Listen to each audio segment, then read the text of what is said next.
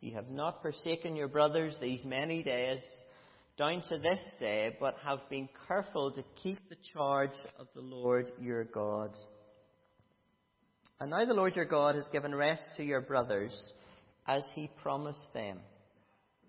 Therefore turn and go to your tents in the land where your possession lies, which Moses, the servant of the Lord, gave you on the other side of the Jordan. Only be very careful to observe the commandment and the law that Moses, the servant of the Lord, commanded you, to love the Lord your God, and to walk in all his ways, and to keep his commandments, and to cling to him, and to serve him with all your heart and with all your soul. So Joshua blessed them and sent them away, and they went to their tents. Now to the one half of the tribe of Manasseh, Moses had given a possession in Bashan. To the other half, Joshua had given a possession beside their brothers in the land west of the Jordan. And when Joshua sent them away to their homes and blessed them, he said to them, "Go back to your tents with much wealth and with very much livestock, with silver, gold, bronze, and iron, and with much clothing. Divide the spoil of your enemies with your brothers." So the people of Reuben and the people of Gad and the half-tribe of Manasseh returned home, parting from the people of Israel at Shiloh, which is in the land of Canaan, to go to the land of Gilead, their own land, of which they had possessed themselves by command of the Lord through Moses. And when they came to the region of the Jordan that is in the land of Canaan, the people of Reuben and the people of Gad and the half-tribe of Manasseh built there an altar by the Jordan, an altar of imposing size. And the people of Israel heard it, said, "Behold, the people of Reuben and the people of Gad and the half-tribe of Manasseh have built the altar at the frontier of the land of Canaan, in the region about the Jordan on the side that belongs to the people of Israel." And when the people of Israel heard of it, the whole assembly of the people of Israel gathered at Shiloh to make war against them. Then the people of Israel sent to the people of Reuben and the people of Gad and the half-tribe of Manasseh in the land of Gilead, Phinehas, the son of Eleazar the priest, and with him 10 chiefs, one from each of the tribal families of Israel, every one of them the head of a family among the clans of Israel. And they came to the people of Reuben, the people of Gad, and the half-tribe of Manasseh in the land of Gilead, and they said to them, "Thus says the whole congregation of the Lord, what is this breach of faith that you have committed against the God of Israel, in turning away this day from following the Lord, by building yourselves an altar this day in rebellion against the Lord? Have we not had enough of the sin of Peor, from which even yet we have not cleansed ourselves, and from which there came a plague upon the whole congregation of the Lord, that you too must turn away this day from following the Lord? And if you too rebel against the Lord today, then tomorrow he will be angry with the whole congregation of Israel. But now, if the land of your possession is unclean, then pass over into the Lord's land, where the Lord's tabernacle stands, and take for yourselves a possession among us. Only do not rebel against the Lord, or make us rebels by building for yourselves an altar other than the altar of the Lord our God." Did not Achan the son of Zerah break faith in the matter of the devoted things? And wrath fell upon all the congregation of Israel, and he did not perish alone for his iniquity. Then the people of Reuben, the people of Gad, and the half-tribe of Manasseh said in answer to the heads of the families of Israel, "The mighty one, God the Lord. The mighty one, God the Lord, he knows. And let Israel itself know, if it was in rebellion or in breach of faith against the Lord, do not spare us today for building an altar to turn away from following the Lord.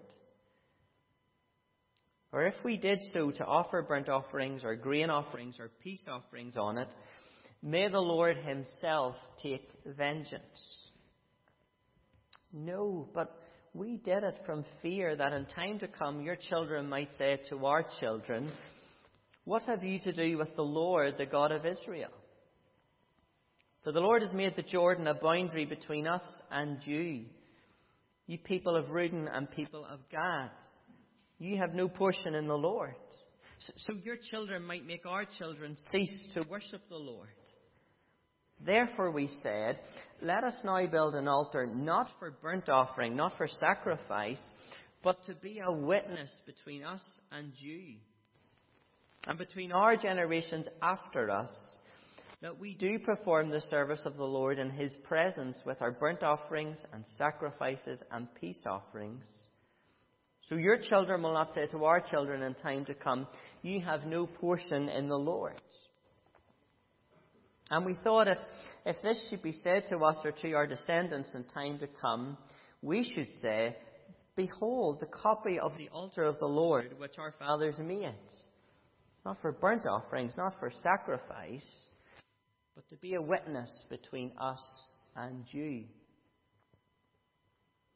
Far be it from us that we should rebel against the Lord and turn away this day from following the Lord by building an altar for burnt offering, grain offering, or sacrifice, other than the altar of the Lord our God that stands before his tabernacle. When Phinehas the priest and the chiefs of the congregation, the heads of the families of Israel who were with him, heard the words that the people of Reuben and the people of Gad and the people of Manasseh spoke, it was good in their eyes. And Phinehas, the son of Eleazar the priest, said to the people of Reuben and the people of Gad and the people of Manasseh, today we know that the Lord is in our midst, because ye have not committed this breach of faith against the Lord. Now ye have delivered the people of Israel from the hand of the Lord. Then Phinehas, the son of Eleazar the priest, and the chiefs returned from the people of Reuben and the people of Gad in the land of Gilead to the land of Canaan, to the people of Israel, and brought back word to them. And the report was good in the eyes of the people of Israel. And the people of Israel blessed God and spoke no more of making war against them to destroy the land where the people of Reuben and the people of Gad were settled. The people of Reuben and the people of Gad called the altar witness, for they said, it is a witness between us that the Lord is God. So as I said, we have moved into this final section in Joshua. At the beginning, we divided the book into 4 sections. So firstly we had cross, that was crossing the Jordan River, that was chapters 1 to 5. Then we had take, that was the fighting and the conquering, taking the land, that was chapters 6 to 12. Then Josh finished for us last week that section on divide, dividing and apportioning the land to each tribe. That was chapters 13 to 21. And this week we begin this final section, serve, which is chapters 22 to 24. We have summed up the book of Joshua. We've said this various times throughout. God is faithful, serve him. God is faithful, serve him. And the summary at the end of chapter 21, thank you, Sarah. Thank you. The summary at the end of chapter 21, which also completes that large section, emphasizes to us again the faithfulness of God. Let's just look at that before we come into chapter 22. So let's look at chapter 21, verses 43 to 45. And here we see the faithfulness of God. Thus the Lord gave to Israel all the land that he swore to give to their fathers. And they took possession of it and settled there. And the Lord gave them rest on every side, just as he had sworn to their fathers. Not one of all their enemies had withstood them, for the Lord had given all their enemies into their hands. Not one word of all the good promises that the Lord had made to the house of Israel had failed. All came to pass. You see, God is faithful. What God says, he will do. And we come into these final few chapters. We've seen that God is faithful. The question now is, will his people be faithful to him? What will their response be to the faithfulness of God? And over these next few weeks, that same challenge comes to us today. God is faithful. Will you, will I, be faithful in serving him? The structure that we see where God is faithful, serve him, this structure we see in Joshua, it's a structure we see in all the New Testament letters. Where those first chapters speak about the faithfulness of God, speak about all that God has done for us in the gospel of Christ. And then we move into those final chapters in the New Testament letters, the chapters of application. And what it's saying is, in light of God's faithfulness to you, what is your response? Will you be faithful to him and living and serving him in this way? One example of this is Romans 12. Where Paul says, I appeal to you therefore, brothers, by the mercies of God. In other words, in light of the faithfulness of God, present your bodies as living sacrifices, holy and acceptable to God, which is your spiritual act of worship. The other thing you may notice in these final 3 chapters, each of the chapters begins with Joshua summoning the people. So we see this is really where the focus is coming now, the challenge to the people. Chapter 22, verse 1, Joshua summoned the tribes who were given land east of the Jordan. Chapter 23, verse 2, we see Joshua summoned all Israel. Chapter 24, verse 1, Joshua gathered all the tribes and summoned the elders. So it's clear Joshua is summoning, he is challenging God's people to continue serving the Lord. And as we think about that from chapter 22 this morning, we'll divide it into 3 headings. A godly commendation, a godly confrontation, and then a godly concern. So let's think firstly about a godly commendation, verses 1 to 6. There's a principle here that I think really works in any area of life. If you want more from people, you've got to encourage them. And that seems to be the logic that Joshua uses here. In verse 1, chapter 22, he summons the Reubenites, the Gadites, and the half-tribe of Manasseh. And look what he says to them in verse 2. He says, "Ye have kept all that Moses, the servant of the Lord, commanded you, and have obeyed my voice in all that I commanded you. Ye have not forsaken your brothers these many days, down to this day, but have been careful to keep the charge of the Lord your God." Now you may remember way back to chapter 1, these 2.5 tribes, they had already been given land east of the Jordan. But Joshua said, look, you can't go to the land and you can't rest now because all these other tribes, your fellow men, your brothers, they have still to fight and battle and take land. And so Joshua said to them, remain with your brothers until the Lord has given them rest, and then you can go to the land the Lord has given you and enjoy your rest. And here in chapter 22, Joshua is saying to these tribes, look, you have done all that has been asked of you. You haven't forsaken your brothers. You have obeyed the Lord in all of this. And actually in this chapter, and perhaps more unlikely, but we see Israel standing as a really good example to us. Verse 4 then, Joshua says, the Lord has given rest to your brothers. So now is the time. Now is the time you can turn, you can go to the land that the Lord has given you and enjoy the rest the Lord has given you. And actually I guess it's so emotional actually, because these tribes collectively together, they have been through so much together, but now has come the time to part and to return, to cross the Jordan again and return to the land that the Lord gave them in the east. So Joshua says, the Lord has given you rest, go to that, go enjoy that, but, verse 5, be very careful to observe the commandment and the law that Moses, the servant of the Lord, commanded you.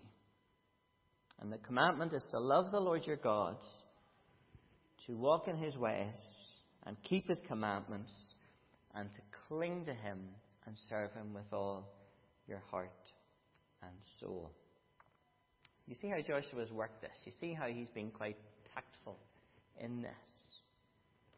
He encourages God's people. He says, you have been so obedient. You have done all that has been asked of you. But keep doing this. Love God. Keep his commandments. Cling to him. Serve him with everything that you've got. And again, we see this kind of logic coming out in the New Testament letters as well. The New Testament writers, they don't just launch on God's people with a big stick. In his opening to the Ephesians, as an example, Paul encourages the believers of the evident signs of faith in their lives, of the love that they show to each other. But then later on, he says, you've got to keep doing this. So he commends them for it, but then he says, you must show humility and gentleness and patience with one another. He says, you have been loving one another, but you've got to continue to bear with one another in love. The Lord Jesus does the very same thing in the letters to the churches in Revelation. He points out what they've done that has been good, and then he challenges them what they need to do. Of course, today we want to respond to God's faithfulness to us by loving him and walking in his ways. And we know that we express love for God. We thought about this so much together. We know that we express love for God by loving each other in the family of God. I am so thankful for other churches in our association who take interest in us and pray for us. Just yesterday morning, I was at a men's breakfast in Carrick, where again they just wanted to hear what was happening here. They prayed for us. They took an offering for us, and we're so thankful for that. But when I have opportunity to chat to others, one thing I will always say is please give thanks to God for the sense of unity and visible displays of Christian love towards each other here. And I must commend you on that. And I should commend you more on that.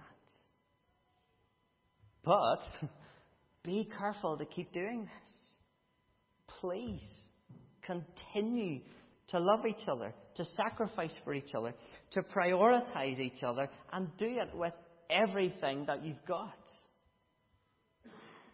Be observant of each other. Where you see obedience to the Lord in each other, tell each other, commend each other, and encourage each other to keep doing that. Because that's going to be so key as we move to our next point, which is godly confrontation. We see this in verses 10 to 20. I wonder who here enjoys confrontation. Some of you will probably run a mile from confrontation. Some people do seem to enjoy it a bit too much, which baffles me. But whether we like confrontation or not, as we strive to show love to each other within the family of God, and perhaps with all relationships, confrontation is going to be necessary at some point or other. Well, these 2.5 tribes, they have set off on their way back to the east side to the land the Lord had given them. And we see verse 10, when they came to the region of the Jordan, that is in the land of Canaan, so still on the west side, the people of Reuben, the people of Gad, and the half-tribe of Manasseh, they built an altar there by the Jordan. And we're told it's an altar of imposing size. So it's huge. You're not going to miss it.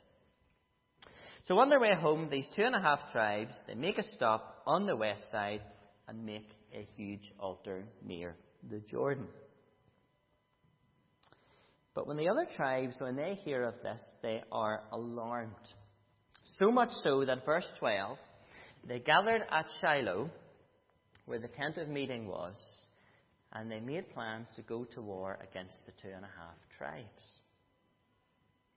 Now you would think that they had their fair share of war without planning war against their own brothers, just at the point where they all had finally been given rest for war and told to go and enjoy it. Now it's worth noting here that through these verses, when you see the phrase the people of Israel, that is referring to the 9.5 tribes. It's not referring to all Israel. And it's showing that these 9.5 tribes at this point, there's a distinction between them and the 2.5 tribes. So if you look at verse 11, the people of Israel heard it said, behold, the people of Reuben, Gad, and Manasseh. So you have these 9.5 tribes called Israel here, speaking against Reuben, Gad, and Manasseh. Verse 13, then the people of Israel, that's the 9.5 tribes, sent to the people of Reuben, Gad, and Manasseh. And so as we are reading this, what we are seeing is that the 2.5 tribes are being viewed as separate from the 9.5 tribes, but they're not, are they? Because they are all God's people. So what we see is that this issue of the 2.5 tribes building an altar, it is causing disunity in God's people and has the potential to completely divide God's people. But the 9.5 tribes, they do show us wisdom here. They do not launch an attack straight away, but verse 13, they send Phinehas, the son of Eleazar the priest, and with him 10 chiefs, one representative from each tribe, to the people of Reuben, Gad, and Manasseh, to simply figure out what on earth is going on. What is the meaning of this altar? And they approach the 2.5 tribes, and as they do, we see now why they were so alarmed. Look at verse 16. Thus says the whole congregation of the Lord, what is this breach of faith that you have committed against the God of Israel, in turning away this day from following the Lord by building yourselves an altar this day in rebellion against the Lord? So the 9.5 tribes, they knew that God had set apart one place to be worshipped, and that was at Shiloh. They saw this altar going up away from Shiloh, and they thought to themselves, why are you blatantly disobeying the Lord? We cannot stand by and let you do this. And they recall times before. They recall Peor in verse 17. You can read more about that in Numbers 25. But that's where God's people got caught up in Baal worship and gross sexual immorality. And they're saying, look, we are still suffering the consequences from that. And then they recall the sin of Achan, verse 20. We looked at that in Joshua 7. And they point out how one man sinned, and yet all Israel suffered the consequences. And they're thinking, how much worse is it going to be for all the tribes if an entire 2.5 tribes are sinning in this way?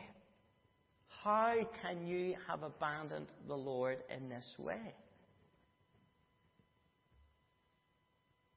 Now, the question I want us to think about, were the Western tribes right in their reaction to this?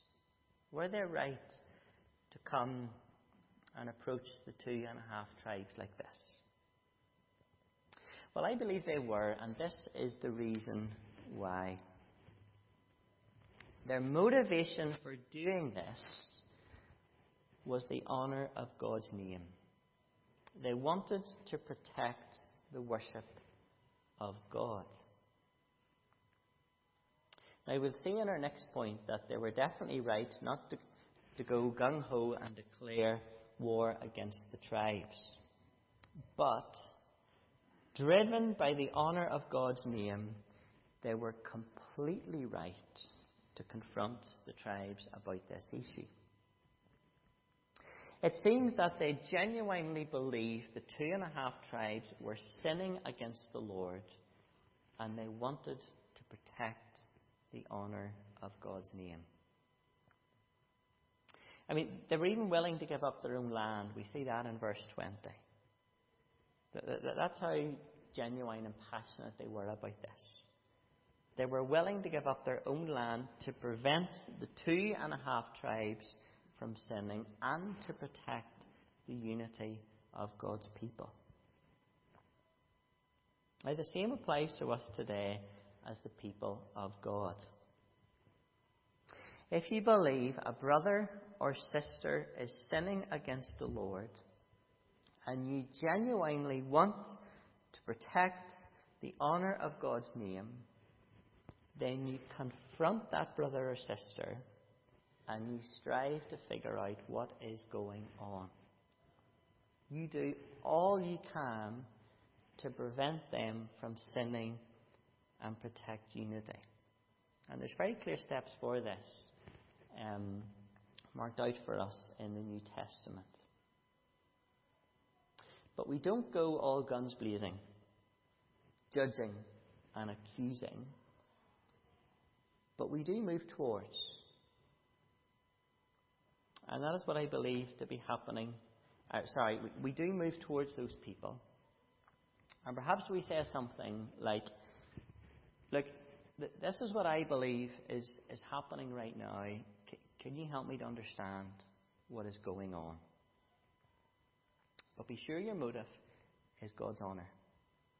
Your motive is not simply pointing out sin. Your motive is not revenge. I have pointed out sin before in someone as a means of getting revenge for a wrong done to my family. And I can tell you, it did me no good, it did the person no good, and I firmly believe it brought no honour to the Lord.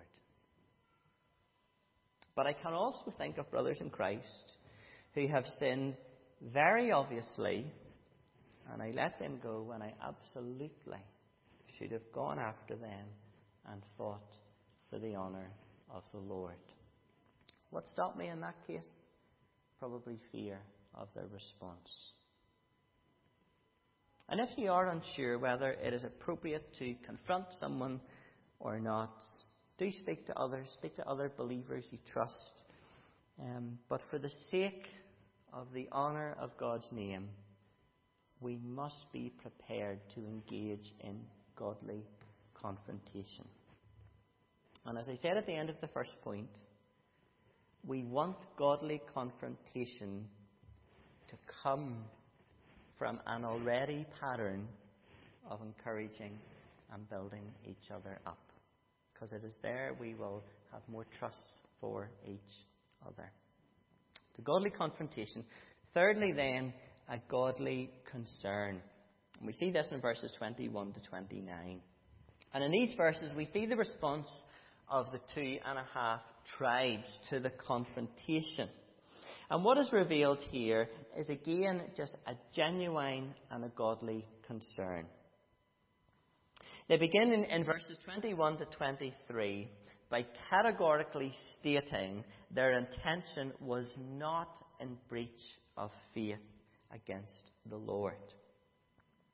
Further down in verse 29, they clearly state the altar was not set up for burnt offerings or grain offerings or sacrifice other than the altar that the Lord God had appointed that stands in Shiloh.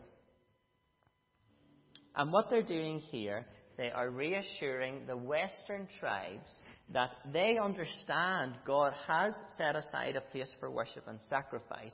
They're not trying to take away from that. They're not trying to set up another place. And they assure the 9.5 tribes of their honesty by calling the Lord himself as their witness. And they even state, look, if we are in breach of faith, then we should not be spared. May the Lord himself come and take vengeance.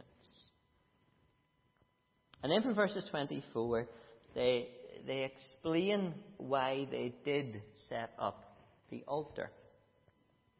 And in verses 26 and 7, we see really the main reason for this. So let's look at verse 26. Let us now build an altar, not for burnt offerings, not for sacrifice, but to be a witness between us and you, and between our generations after us, that we do perform the service of the Lord in his presence with our burnt offerings and sacrifices and peace offerings. So your children will not say to our children in time to come, you have no portion in the Lord. And they reiterate in verse 28 that the altar is there as a witness. Now what they're really saying is that they put this altar up as a sign of unity with all of God's people. It seems they had a really genuine, godly concern for the unity of God's people. And they take time to explain their fears.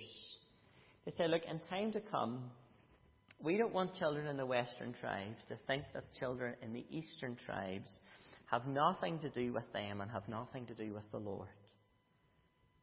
And look, when they look and see this huge river that separates them, the temptation is going to be that they'll actually think they are separate people.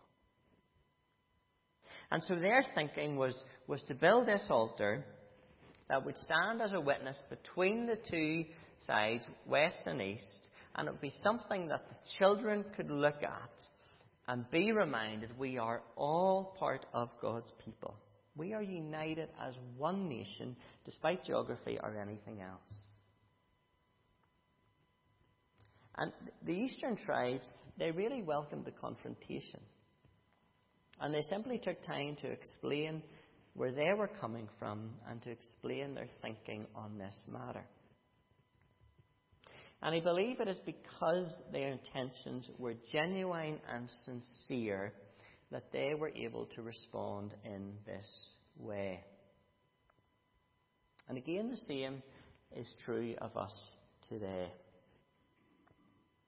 If we are genuinely and sincerely striving to love the Lord, to keep his commands, striving for unity among God's people, we will welcome questioning and confrontation of our actions. You know, when our defences are up, it's often a sign that we're not acting sincerely and genuinely. I think there's another helpful lesson for us in here as they explain what their thinking was. We see that God's people had a concern for the unity of future generations, particularly between the Western and Eastern tribes. We want to have that same concern that our children, those generations coming next, understand what it means to be part of God's wider family. Now, the country and the area we live in here, of course, has many local churches. Now, there will be distinctions between these churches, but where God's people are genuinely striving to love him, to obey him, and serve him, I believe it's important that us ourselves and our children have a greater understanding of what unites us as God's people than what divides us. Surely we want our children to grow up with a deep love and care and respect and welcome of God's people who meet in a different place.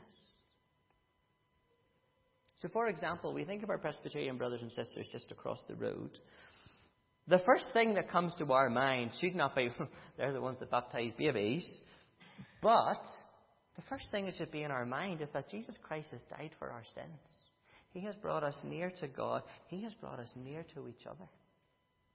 Despite our distinctions, that is a beautiful thing. That is something we should remember, and that is something we should teach our children. And to think much wider than Craigavon or Northern Ireland. Of course, Ukraine is so much in our minds just now. We have brothers and sisters across our world, and they are suffering in ways that we cannot imagine just now in Ukraine.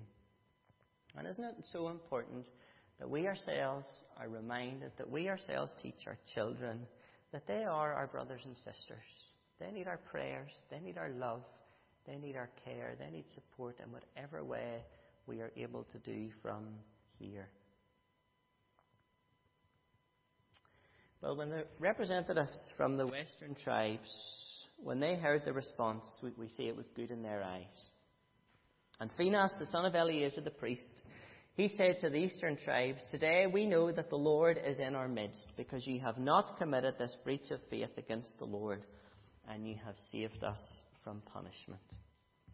So the representatives, they brought word back to the Eastern tribes.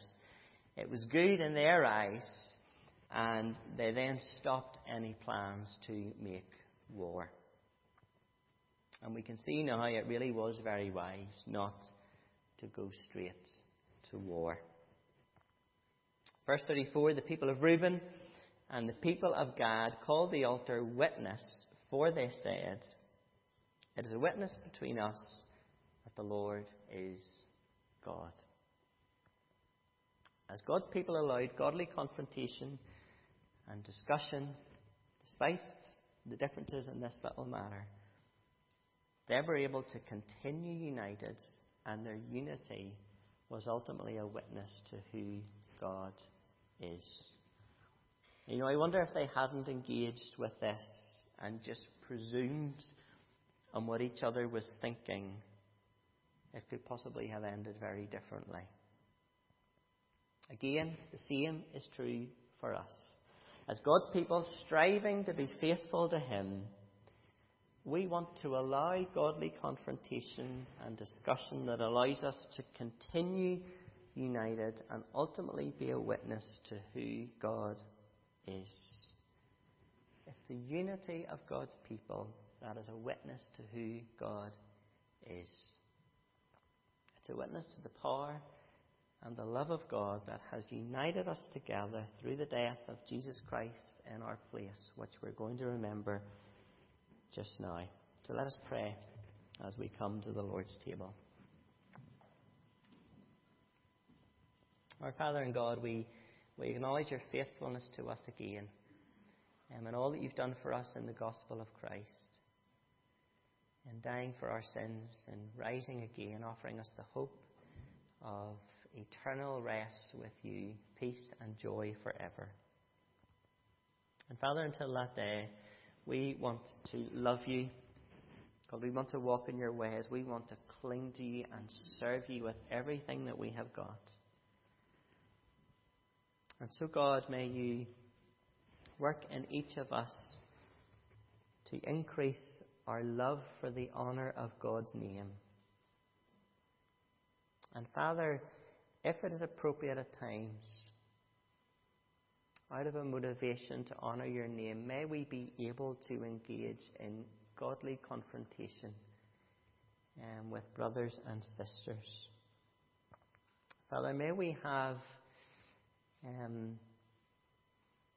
enough love for you and enough love for our brothers and sisters to want to prevent them from sin.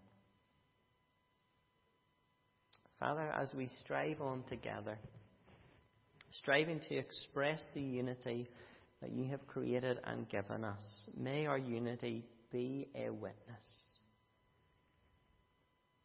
May others see the love and unity among us, and know that the Lord is God.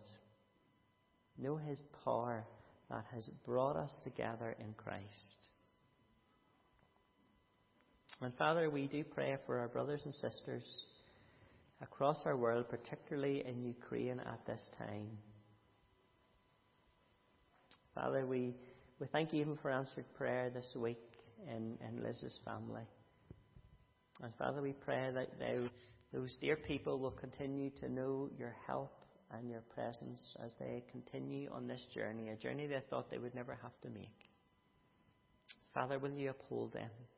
Will you assure them who you are? May they know something of the love and care of brothers and sisters around the world. And Father, for others that we don't even know what their circumstances exactly are just now, Father, we pray that you will encourage your people.